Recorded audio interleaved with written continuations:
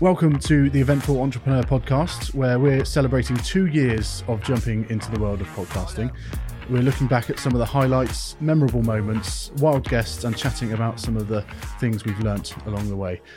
I'm producer Dan, and I'm here with the eventful entrepreneur himself, Mr. Dodge Woodall. How are you, mate? I'm very good, mate. Good. Very good. How you doing? Really well, thanks, mate. Crazy that it's been 2 years since we started this little podcast. Yeah. Hasn't it flown? It really has. Like every Wednesday we do a podcast for the last, 104 weeks. Consistently, never stopping. Before you know it, you're hitting the 2 year mark. It seems like only, I know this is, a lot of people say this, but it seems like only weeks ago we were celebrating the year. Yeah. Dodge, we often joke about the fact that just over 2 years ago, you didn't really know what a podcast was.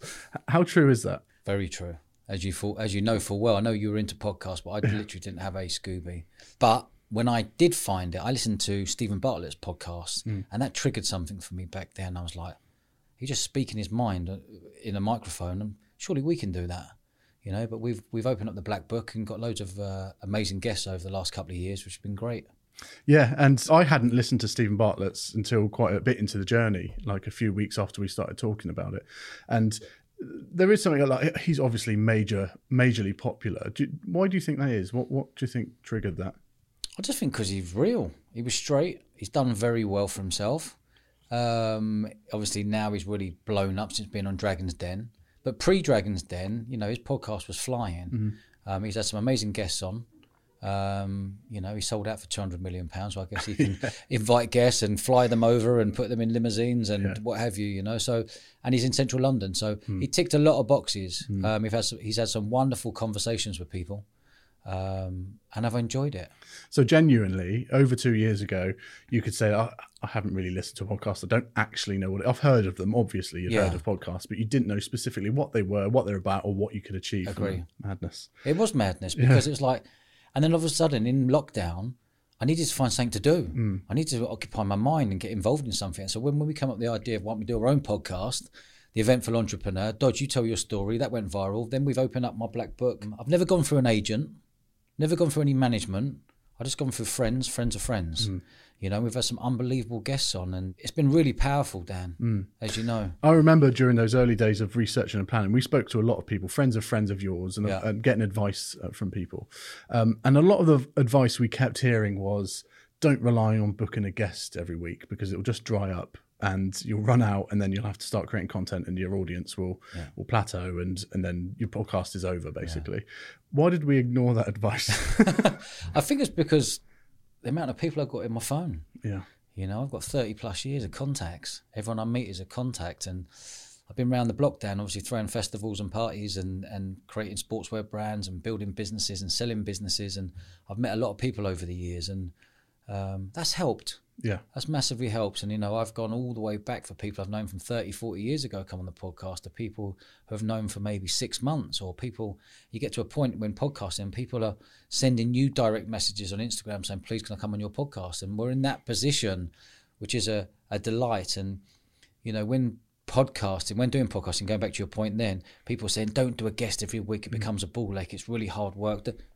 We found it fairly easy. So far, so you know? good. Yeah. So I don't want to speak too soon. It's just, I guess we're lucky that we're well connected. And when you've got a Black Book of God knows how many years there, it's we've used it, and you can't always use your Black Book and in any other business really, apart from podcasting. And that Black Book's gone national and international. So we've been very lucky, mate. I think timing as well as luck. So the timing of when we launched, obviously, a lot of interviews had to be done over Zoom because we were in lockdown, and therefore people were more available. So you could get some bigger names that you might not have got during the usual everyday hubbub that everyone's involved in.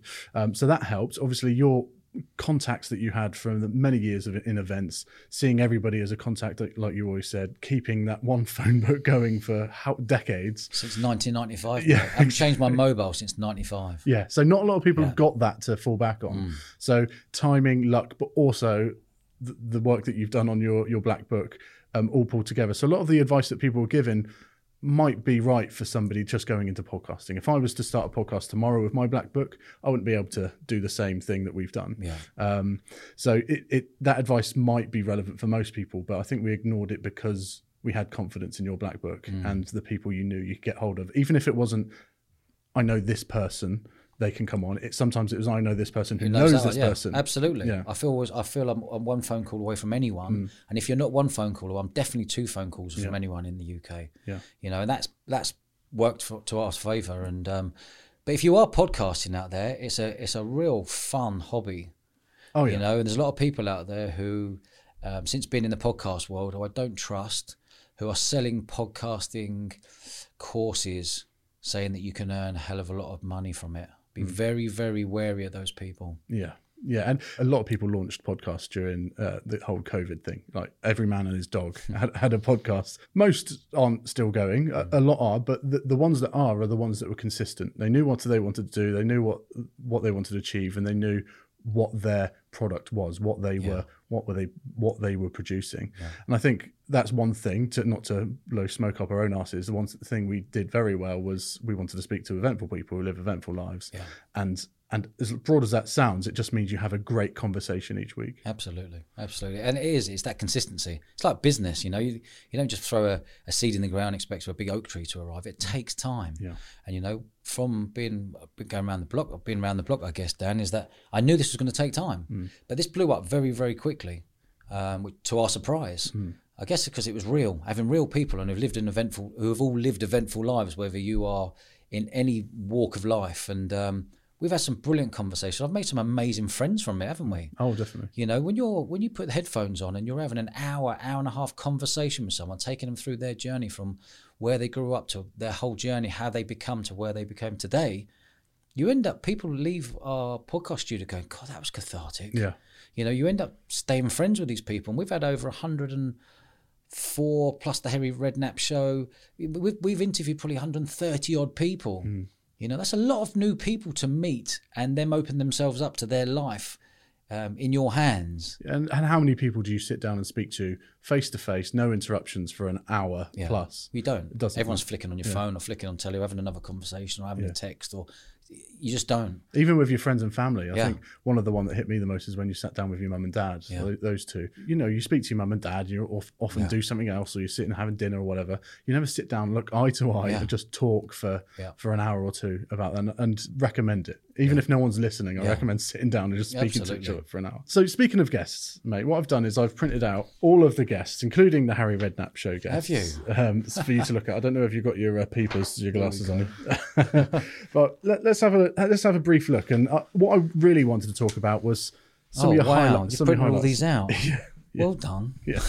So I know, obviously it's hard to remember every single guest. Although when your memory's jogged, you think, wow, what a guest. But having them in front of you really reminds you. Wow. It's mad to see that. In fact, because people say to me, who you've had on? I'm like, oh mate, I can't even think. You're free. I've had some amazing ones. Yeah. But who? It's actually, when having it out like this has been brilliant. When I say to you, who's been like one of your favourite guests off the top of your head, who would you usually fall back on? I get asked that a lot. I really enjoyed my conversation with Barry Hearn. Early doors. He was the first one we had on the podcast. Yeah. I loved that convo. He's a good mate as well. But he's been round the block, you know, he's the biggest sports promoter, independent sports promoter in the world. You know, Matchroom Sport with his son Eddie Hearn. He's built it up from nothing. A real good fella, good Cockney lad who's been there and got the T-shirt.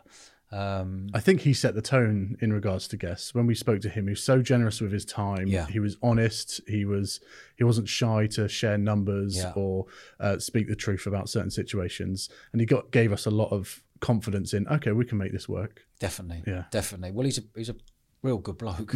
At the same time, as a multi-millionaire, probably a billionaire at the moment now with all the boxing and everything else and the darts and the snooker. But actually his journey, he's just written a book at the moment, which is unbelievable. I've just listened to audio on, it's about 9 hours. He has lived probably the most eventful life I've ever come across. Did we get a mention? I'm on hour 6 at the moment. Really? If you're thrown in there. By the way, my mate Dodge, I did his podcast. Big moment in my career. Big moment in my career, probably the biggest moment. But yeah, just going through this list now, like Lewis Moody, England World Cup winner. Yeah. Amazing, talking about all the injuries he had and how he had no respect for his body. He earned his nickname. Yeah, Mad Dog. Yeah. You know, again, a very good friend of mine. But it was lovely to have all these people on. You go down the list, and Tony Truman, who owns Ocean Beach Club, Beach Club in Ibiza. You know, we grew up in the same area. It was the era above me. Yeah. But we grew up in the same manner. And you know, he's been throwing parties for 30 odd years. That's still a popular episode. People are still listening to that, even though it's nearly 2 years ago. People still go back and listen to that. It's one of our evergreen episodes that keeps getting spikes. Yeah, absolutely. Well, he's a face. He's become a massive face. And what I like about it, he's not a celebrity where people go, oh, when you're doing podcasting, you must get the biggest celebs on. Yeah. I don't want to go and get the biggest celebs. People have heard that. I've heard that, done that t-shirt. I like people who have lived mad lives, and I'm going to unlock all the information out of them. So people, the listeners, are like, wow, I can do that. Yeah. Or wow, I learned that lesson. You know, so... Then he was followed up by something completely different, Jay Morton, which... SAS, Jay Morton. Yeah. Wow, that was an unbelievable one as well. That's when he just come off the show, SAS, Who Dares Wins. That's it, yeah. That was a massive hit, that one. Obviously, look, the Don, Harry Redknapp. You know, Harry doesn't do podcasts, interviews. And him and I had an amazing chat for an hour or so. Again, very good friend, top man. And he's lived an eventful life. And what a pleasure spending time with him. Like a lot of these people, they leave all their stories for the episode and then done. We've had one recently that's similar to Harry, and whatever you say to him, he's got a story for it. Yeah. Every single conversation you have, he goes, "Oh, that's like the time this." Yeah. Who's that? Someone who hasn't been actually announced yet. Really, Dave Courtney. Oh, Dave Courtney! Wow, we're saving for later on. Yeah. Wow, that was a brilliant one. What's that? A 2-hour one? Yeah.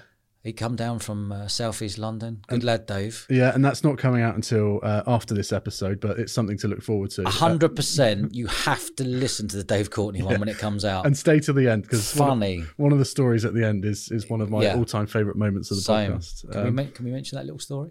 Yeah, we should. Why don't we give him a little hint? Well, I'll give you a little hint. It's something to do with his honeymoon and a porn. In Vegas. And a pornographic movie, yeah. But it's very funny. It's certainly worth holding on. Yeah. That's one of the questions I want to ask you actually is who's the funniest guest? I think Harry's up there. I think Dave's up there. Who else that people might not have listened to? As a funny guest? Funny guest, someone who's made you laugh out loud. Oh, wow. Let me just have a look through this list, Dan. This is actually amazing to see. Brandon Block was very funny. Brandon Block was funny. Mate, because he is he's a cat. He's had 10 lives, that fella.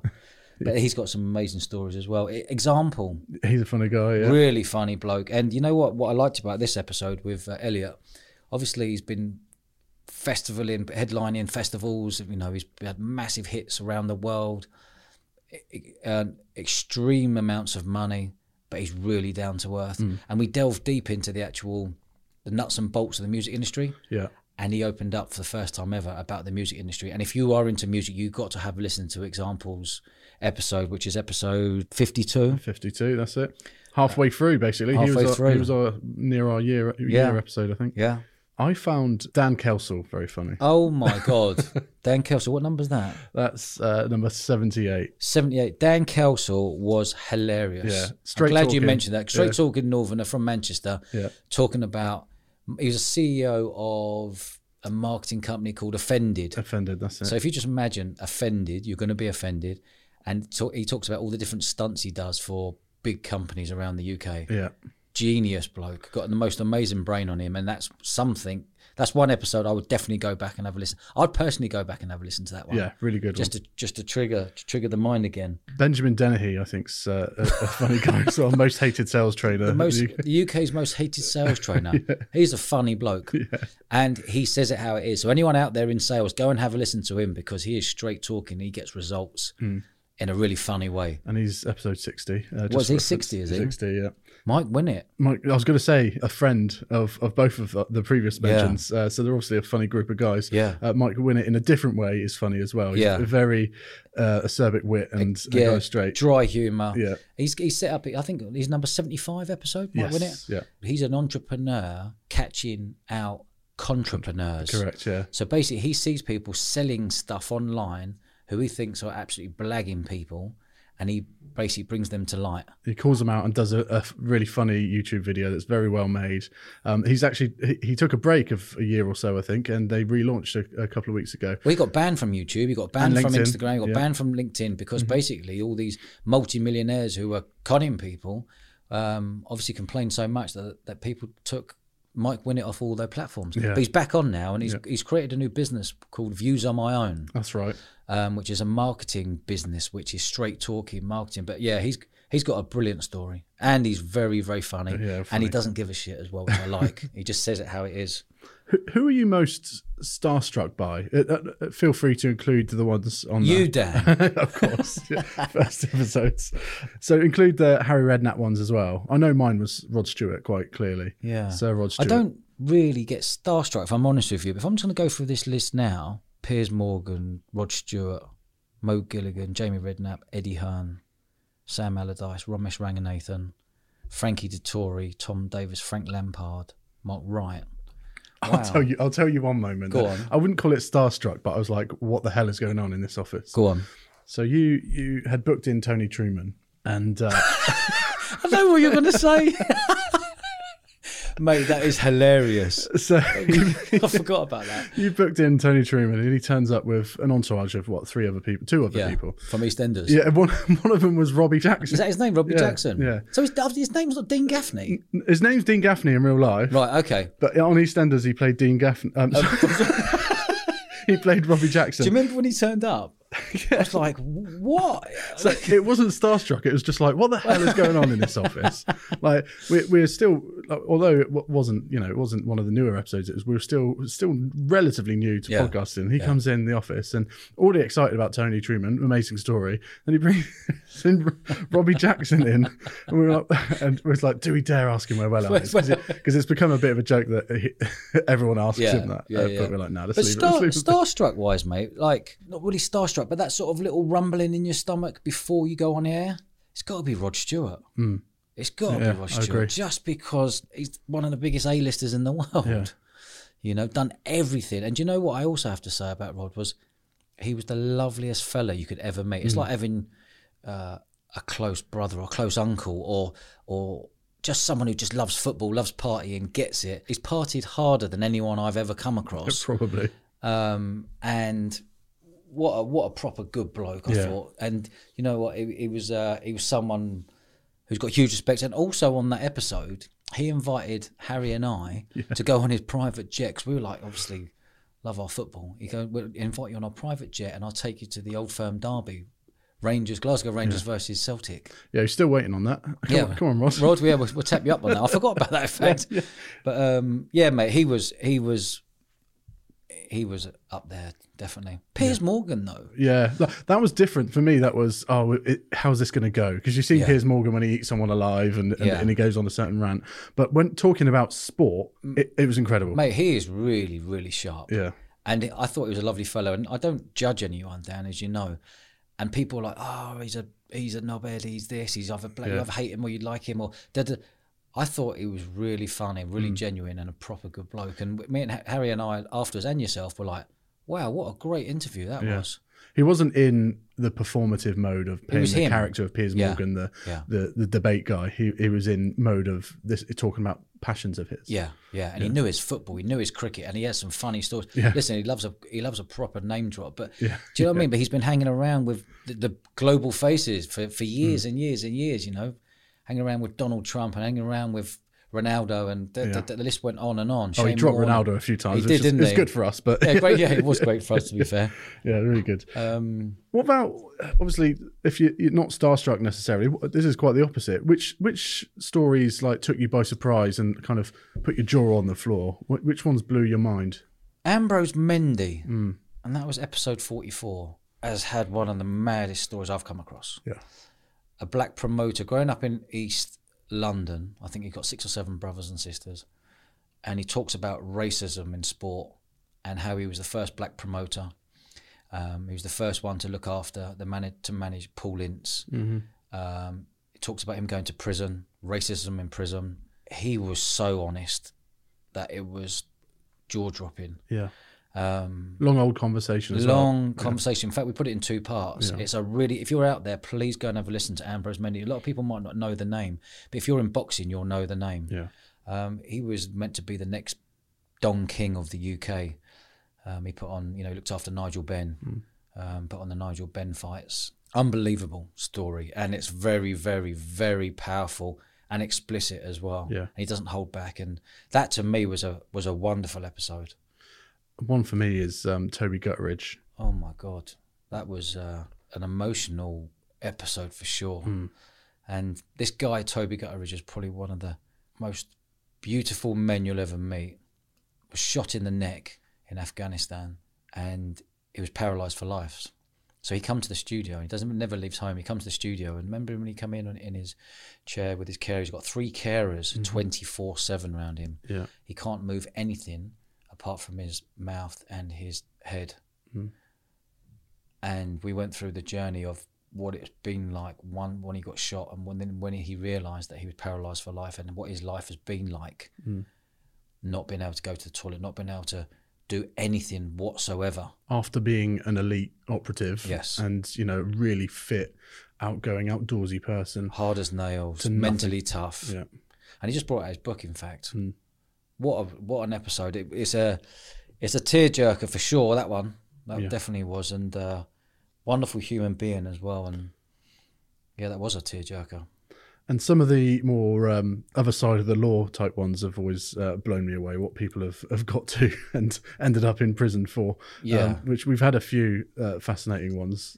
Which one jumps out at you in that kind of category? We've had a lot of ex-international drug smugglers. We've had a lot of gangsters. We've had a lot of very naughty people on the show, and I love those ones. And they're the ones that I get a big spring in my step when they're coming on, and we bounce off each other. But there's been some stories like, I think the one that really stands out, well, there's quite a few, but Ray Bishop, UK's most wanted man, done 100-odd bank robberies with sawn-off shotguns, and then in prison, and then drug smuggling and people smuggling and all sorts, and on the run. I think he was on the run. I can't remember how long he was on the run for. Was it like a month or 6 weeks or something? With the whole nation were after this one guy. He was on TV. He was on the headlines. He was literally there. It was a proper manhunt. Yeah, a proper manhunt, and that was a real eye opener, wasn't it? Yeah. And the one we've done lately as well, Terry Ellis done £100 million heist, dressed up as police officers with police dogs, going in and taking all the motherboards from Verizon. I got anxiety listening to that story when he was talking about being in disguise, and you found yourself siding with wanting them to get away, which is not in the headlines and stuff like that. You hear, oh, these bad guys have got away with this, etc. When you hear both sides of the stories, it starts blurring the lines. You're like, who should I be? Siding with here? And you hit all the effort that he went into professionally do this job. It wasn't calculated. Don't go in with a gun and say, give me this money. He had no guns. Yeah. He had 6 of the elite underworld criminals with him, who were all hard as nails, all handled themselves, big lumps. He looked at the Verizon. He had a BT van and put a hole in the van and was outside Verizon for like a month watching the security's movements. What he was doing, this audacious heist, he got paid a hell of a lot of money up front to do this heist, which every underworld criminal looked at it and thought, are you mad? There's no way you're getting away with that. There was CCTV in every single room times, there must have been 1,000 CCTV, and he got away with it. And then the suggestion that it might have been an inside job type thing. Yeah. And he went in there and said, I think there's someone on your roof to all the security, and then handcuffed all those security. Got 6 men coming in and nicked all the motherboards, which just before, it was in 2008, just before the crash, and all the JP Morgan information and other information. Wow, that was a crazy plot. And he had the audacity then to go and live on a canal boat when he was being hunted again, hunted around the whole of the UK by the police. He was living on a canal boat outside the place where he did that. He thought the best place to hide is where they're not going to look for me. But then he was telling the story about when he went into prison for 20 years, and then he ended up going to Grendon, which is the most dangerous prison. That was some conversation, wasn't it? Yeah, that one was really tense, and then at the end, really, there was some stories that he told with a proper harrowing about the people that he was inside with. Yeah. I wanted to call out actually Carol Baskin, because I got to say, hey Carol, hey all you cats and kittens. She's someone that you didn't know much about beforehand, but we ended up in the interview. You'd obviously heard of her and Tiger King and all that lot, but you're not a massive TV watcher, so you hadn't gone through the whole lot. So therefore, you were going in asking questions that she might not have heard before. And we got some stuff out of her that you don't hear anywhere else, which I thought was amazing. And the fact that I think it was an hour and a half you spoke to her in the end, and she was just that person you see on the TV, like really over the top, kind of glazed. Yeah, you kind of don't know what's behind her Yeah. eyes, and you can see why people were suspicious of her on that TV. And Yeah. they all kind of said, like, free Tiger King, Carol killed her husband, and Yeah. all the TikTok songs that were trending about her. But it was interesting seeing her in real time speaking. Yeah, I saw a different side of her. I really enjoyed that conversation. Yeah. I really enjoyed the episode because, like you say, I never watched it. I just knew there was some guy wanting to kill this woman and this woman apparently fed her husband to the tigers. I thought, what on earth is going on here? Are you for real? I remember Only in America. I remember seeing you realise, because obviously I'd seen Tiger King, so I knew what was going on, and then she would reveal something, and you go, hey, whoa, wait, because she had assumed you'd seen it. Yeah, and you're yeah. like, whoa, Hold wait, on a what? minute, Hang on, this, and she went, oh yeah. Yeah. And you're like, no. And who's the guy on it? Joe Exotic. Yeah, so Joe Exotic. I knew there was this Joe Exotic. He got banged up because of the death threats to her. Yeah. It hired somebody to kill her, or multiple people to kill her. And I was like, how are you feeling day to day? She's like, well, I've got hits on my head. I've got about 4 people wanting to kill me. Yeah. My God. And she was only still in the US of A. Yeah. And she was still going after them. All these people, Yeah. because he wasn't the only one. There's other people threatening her, and she's still going after She them. didn't care. You know what? I actually really ballsy. enjoyed that conversation. And listen, I don't take sides on anyone. I like to hear a conversation. I judge for myself in my own mind to go, she's a good woman doing good stuff, and she's protecting tigers and she's protecting cats. Listen, I'm not saying she's whiter than white and cleaner than anything. But She might have killed her husband. who knows? Who knows? Well, let's get Joe Exotic's side of the story when he's out in 20 years. I tell you what, I've got another one going back to the naughty gangster ones and the rave scene. It was Andy Pritchard, who started the rave scene in the UK, throwing illegal raves back in the late 80s. They were brilliant conversations. And then he, as a promoter, talking to a promoter, I can bounce. He was talking about how much money you earn on the door, the music you were playing, what the vibe was like, the locations, hidden locations, making one phone call and everyone getting their cars around the M25 and boot to this big airfield. And they were unbelievable convos with Andy.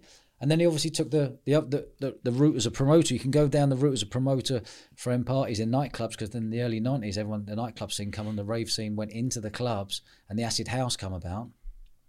And he went down the other route of the drugs, and one of the biggest drug smugglers ever in the UK. I think he got caught with £100 million worth of cocaine.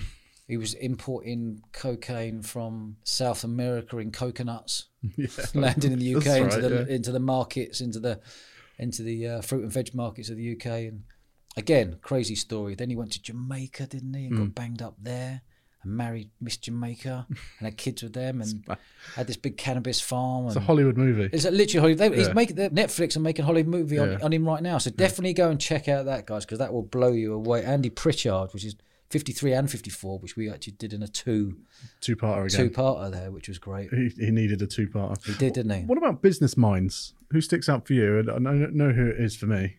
We've had a lot of good business minds. We've had a lot of good entrepreneurs on here. Business minds, you can't beat Barry Hearn for me. Barry Hearn's up there. Yeah, mate. And he keeps it straight. He's great to chat to about keeping business simple, which I, as you know, as I personally like. What about Joe Foster? Joe Foster was a really interesting conversation. He's obviously the founder of Reebok. He's a billionaire. So having a chat with a billionaire was interesting as well. You wouldn't know he's a billionaire. No. He's just a normal lad from Bolton who created a brand. In the UK, it wasn't really working. It was kind of working in the 80s. He then took that brand Reebok to America. Aerobics back in the day was the big thing in America, and it just blew up. I think he went from don't quote me, I think he went from 8 million to 30 million overnight, and then from 30 million to 300, and then to a billion. And what a story. A very humble, lovely fella he was. Emma Sales one that Emma Sales stories, man. I love you throwing these out at me, because do you know what? If someone said to me, name the people on there, I can't fully name, but you throwing names at me just triggers straight away. Yeah, Emma Sales got a mad story. Not safe for work.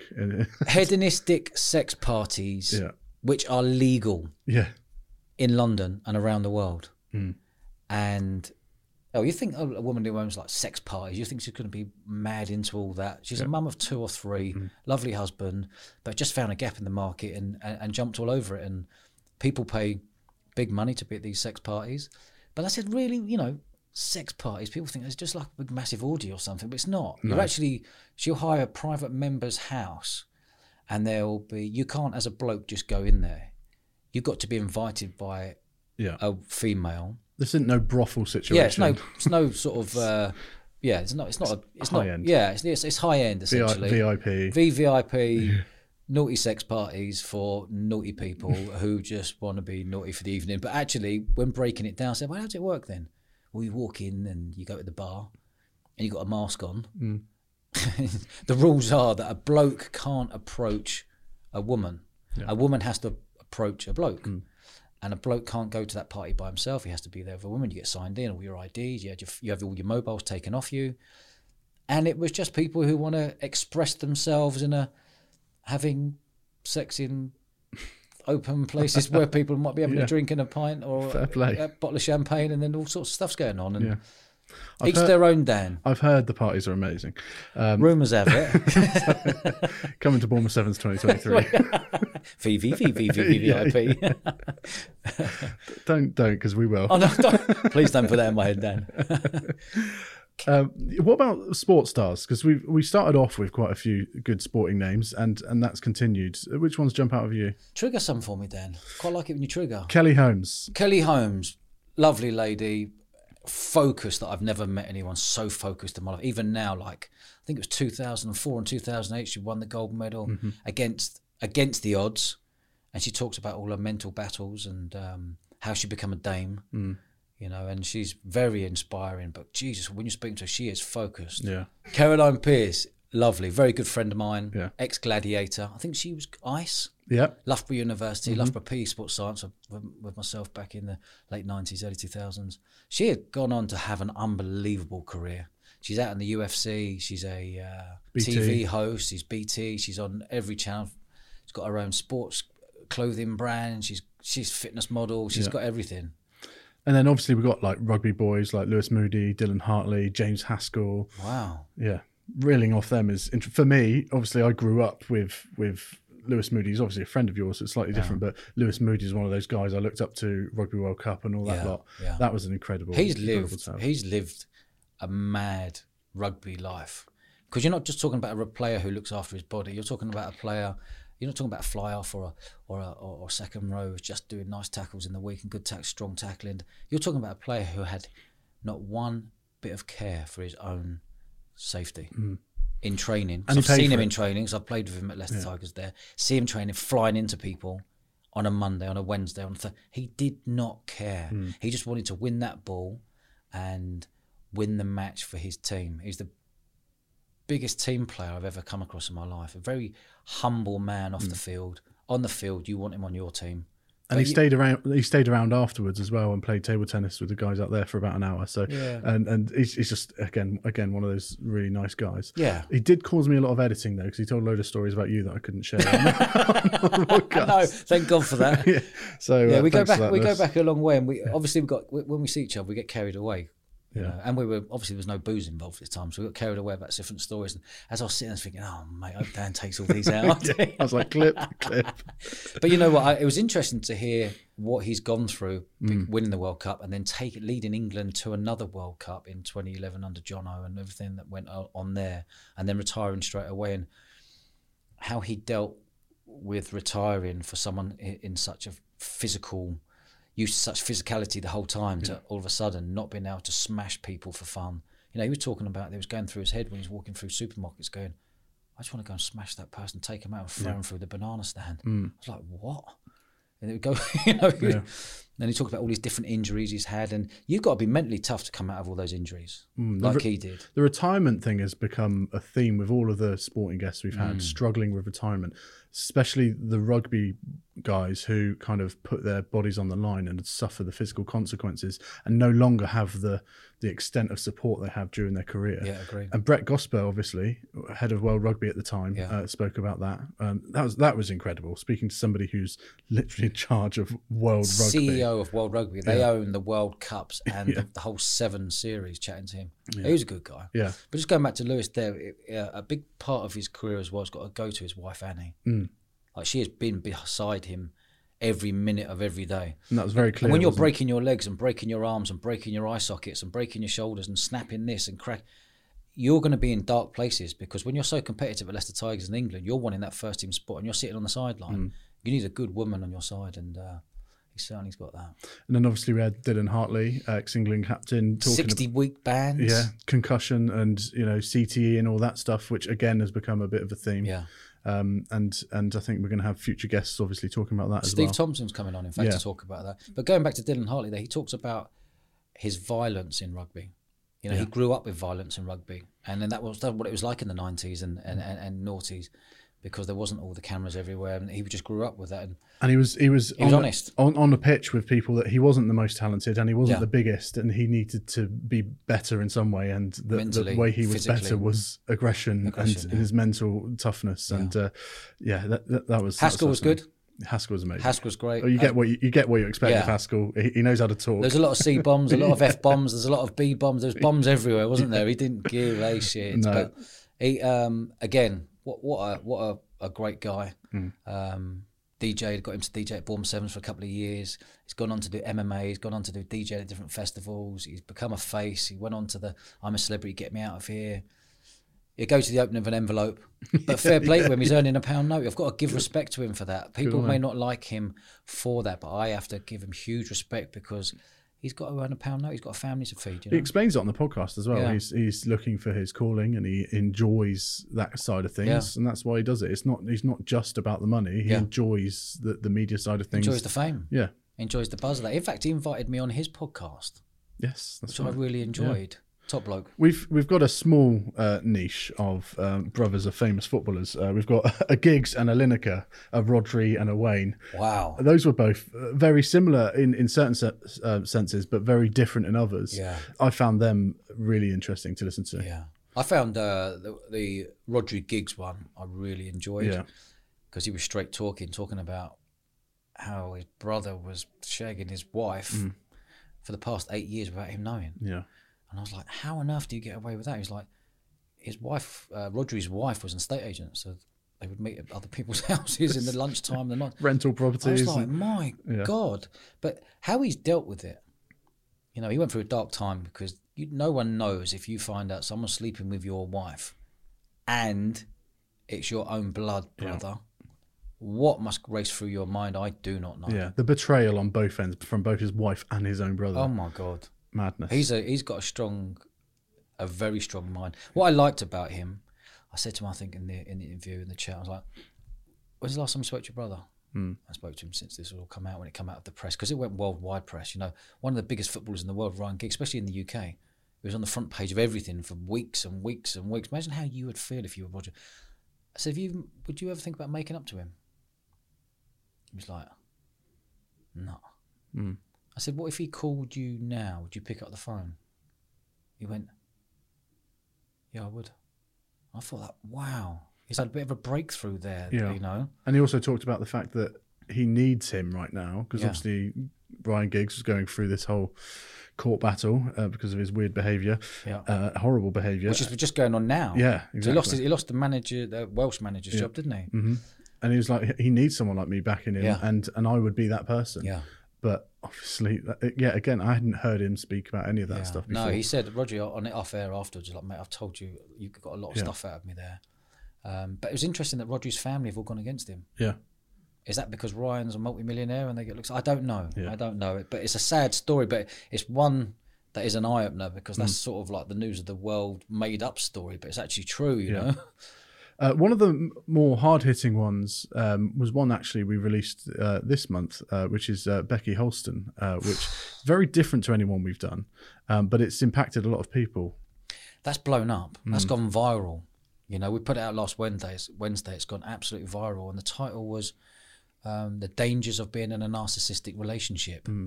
And she's a life coach, and we just bounce back and forward, and it's triggered a hell of a lot of females and males. I've had so many messages. I've had more messages from this episode than I have done on any other episode of people reaching out on Instagram. Any big names, any crazy stories. It's actually about that personal thing. Yeah.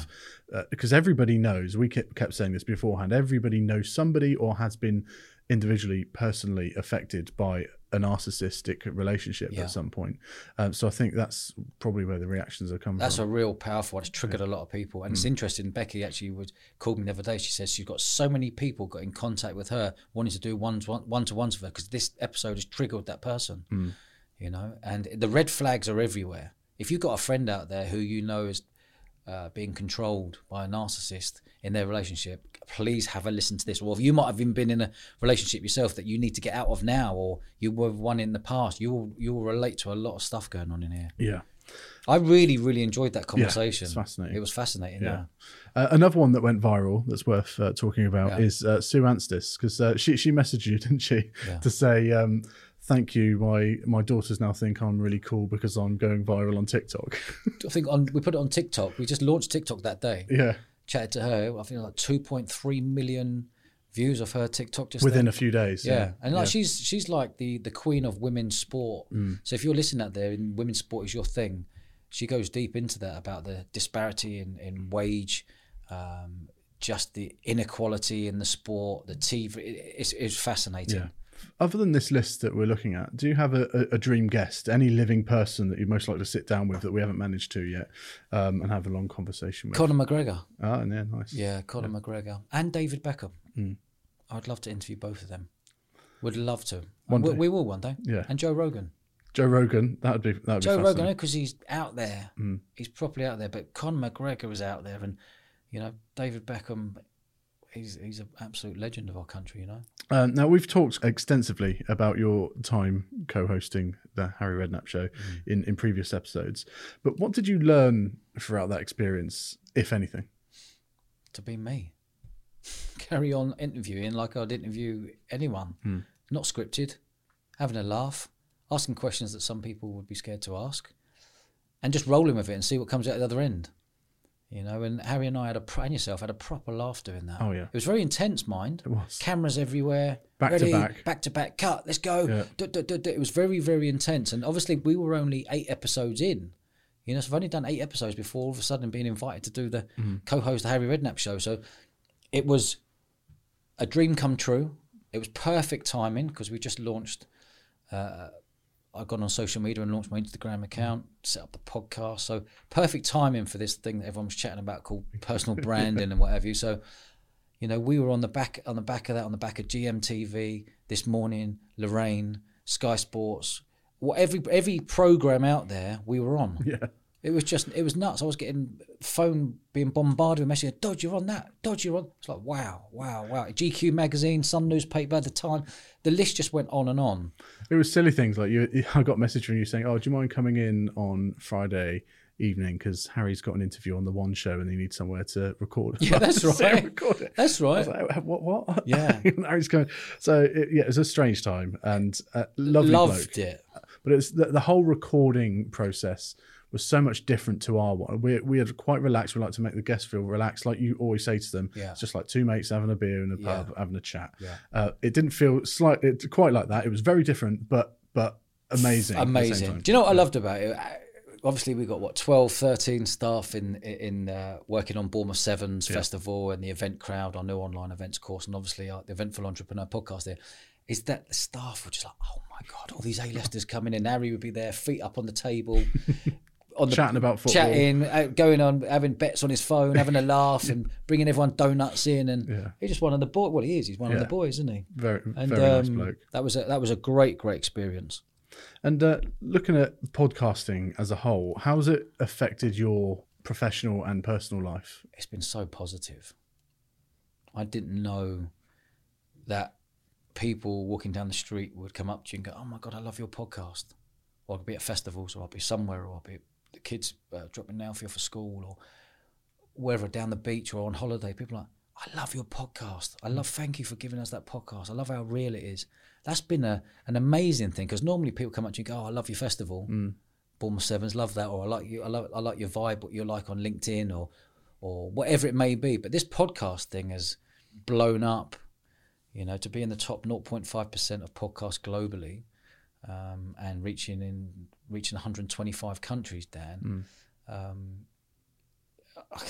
You know, it must be what it's like to be an author or writing a book, an autobiography or something in the 90s when it was all about writing books. Everyone's got books now, so it's different. But this seems like it's the new platform. And it impacts people and the way they think. Yeah, things like well, it that, impacts people because you can go for an hour's drive and listen to one of our episodes of the podcast. You can go to the gym and be on the runner or lifting weights, you can do it. Or you can go for a walk, or you can clean the house. And, you can do other stuff while listening. And we've affected a lot of people. A lot of people, you learn a lot of nuggets everywhere on our podcast, on our episodes. And that's what I keep getting back. People who may be depressed or upset, or people, all of a sudden we can take them out of that because they've listened to an episode about mind health or mental health or whatever it may be, or they're learning things. And I've learned more. I have to say, I feel like I've upgraded my brain over the last 2 years, Dan. I was thinking about this when I was writing that question. I was thinking, what have I learned? I think one of the big ones that sticks out to me, I find myself checking myself sometimes, is a couple of times we've had guests coming in. I thought, I've heard about they're going to be a prick, and I've heard about he's going to be a prick. Not going to like him, and then you listen to him for an hour and you go, oh, I get it. Yeah.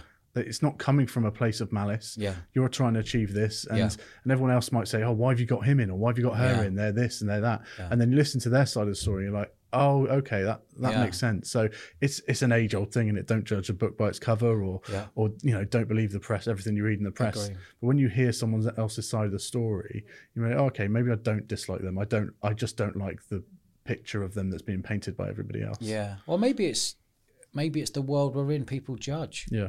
People judge. Everyone judges. Someone walks into a room straight away. Someone looks them up and down. Look at their shoes. Look at their trousers. Look at their haircut. People are judging every minute of every day, and I try not to judge. And I guess having these people in, I just give them the space to speak. I just take them on a journey. And I know you always say to me, God, I don't know how you do this, Dodge. You go unscripted. You don't have notes in front of you, and there's how do you? I need to make my notes. Yeah, I don't. I just like to do a couple of minutes, who they are, what they do. Right, I get it. I'm going to take them on a journey, because I think why this podcast is blown up is because it is unscripted. I'm not going in there with a sort of, I need to ask this and this. I just take them on a journey and see where it comes out, and it works. I always remember Dylan Hartley going, "You got no notes." Yeah, that's right. I don't do notes. I think we left that in the episode. It's funny. It's like, have you got no notes? No, mate. He thought you'd forgot to put them on the table. That's You're right. like, no, I don't do them. I don't do notes. I just, because I'm curious. I like questions. I love people, and I'm curious, and I'll take you on a journey, and you'll say something, and as I'm talking to you, it will trigger one word that I'll go, right, I'm going to take you on this journey now, take you down there, and it's a nice open conversation, and it's easy listening. Yeah. And the problem is with notes, obviously you're making a lot of presumptions as to where you want to take the conversation. Yeah. Whereas if you're just doing it from the hip and asking questions from the conversation, you're having a proper conversation rather than a conversation that you've planned. That's not what you'd do if you sat down in a pub with someone saying, right, question 1, how's the wife? Question 2, how's your job going? Question 3, how's that coke habit getting on? you just talk, don't you? Yeah. And I think, although some people might be able to hide those notes quite well, still it does restrict where you're going in the conversation, because you can't then go, oh, actually, secondary question to what you just asked. And what you do quite a bit is, whoa, hold on a sec. Let's concentrate on that. Yeah. And I think people would not necessarily do that if I need to get to question 3 quickly. Yeah. So let's stay on the rails. It allows you to detour and talk about stuff they might not have talked about before, because it's not necessarily obvious. Absolutely. Yeah. Question 2. Question 2. So I think the whole podcasting situation here has had a massive effect on both you and myself, and I think hopefully listeners out there as well. You have a number of ways of receiving feedback from people. The only one I see is reviews that we get through on Apple Podcasts, and those have stunned me at certain points throughout the process. How's that felt to see people's true opinions of the podcast on there? Well, I think that's the only really way you can tell a podcast a success of how well that podcast is doing, and to have people over 500 and plus reviews, written reviews, so for someone to go and write a review takes a lot, so someone can go 5-star or not do anything. They they like what they listen to, whether it's my podcast or other people, our podcast or other people's podcasts, but to have 500 plus written reviews of people we haven't got a clue about, that's really inspiring, because that's the one, when we get it, it pings through, we're like, wow, we're really, really making an impact on people here. And that is such a lovely feeling. And you also see the breadth of opinion as well. Certain people call out, "Oh, this is the type of episode I like," and there's another person saying the opposite. This is the kind of episode I like. So it's showing the breadth of our types of episodes is obviously working as well, which is something we've discussed at length at different periods, isn't it? Yeah, absolutely. Well, that's why we've gone down the route of anyone who's lived an eventful life, you know, and everyone on there has lived an eventful life. And I think because we keep it so simple and straight talking and no bullshit, and it's just straight to the point, people are really loving it. So it's a lovely feeling getting a review. So if you are out there and you have listened to podcasts and you haven't written a review, please feel free to write a review, because we read every single one of them, and for us it gives us that little spring in our step to keep going and pushing and bringing you more content like this. And it also helps other people to discover things that they might like. So seeing that a podcast has loads of positive reviews, and you can tell when a review is real. We've all seen podcasts out there that are doing something to generate podcast reviews. They're buying likes and buying 5 stars, and you can tell that straight away. If someone's got 1,000 reviews, and then you look at actually how many written reviews they got, and they got like 30 written reviews, you know they've gone and bought them. And I just don't understand why people bother doing that, really. And but I guess each their own. But Apple do pick up on that, and I think people are so clued up these days. They'll have a flick through. They want to look at the bad reviews. Anyone can write a great review, but as you're flicking through, you're seeing great review after great review, and it's actually written.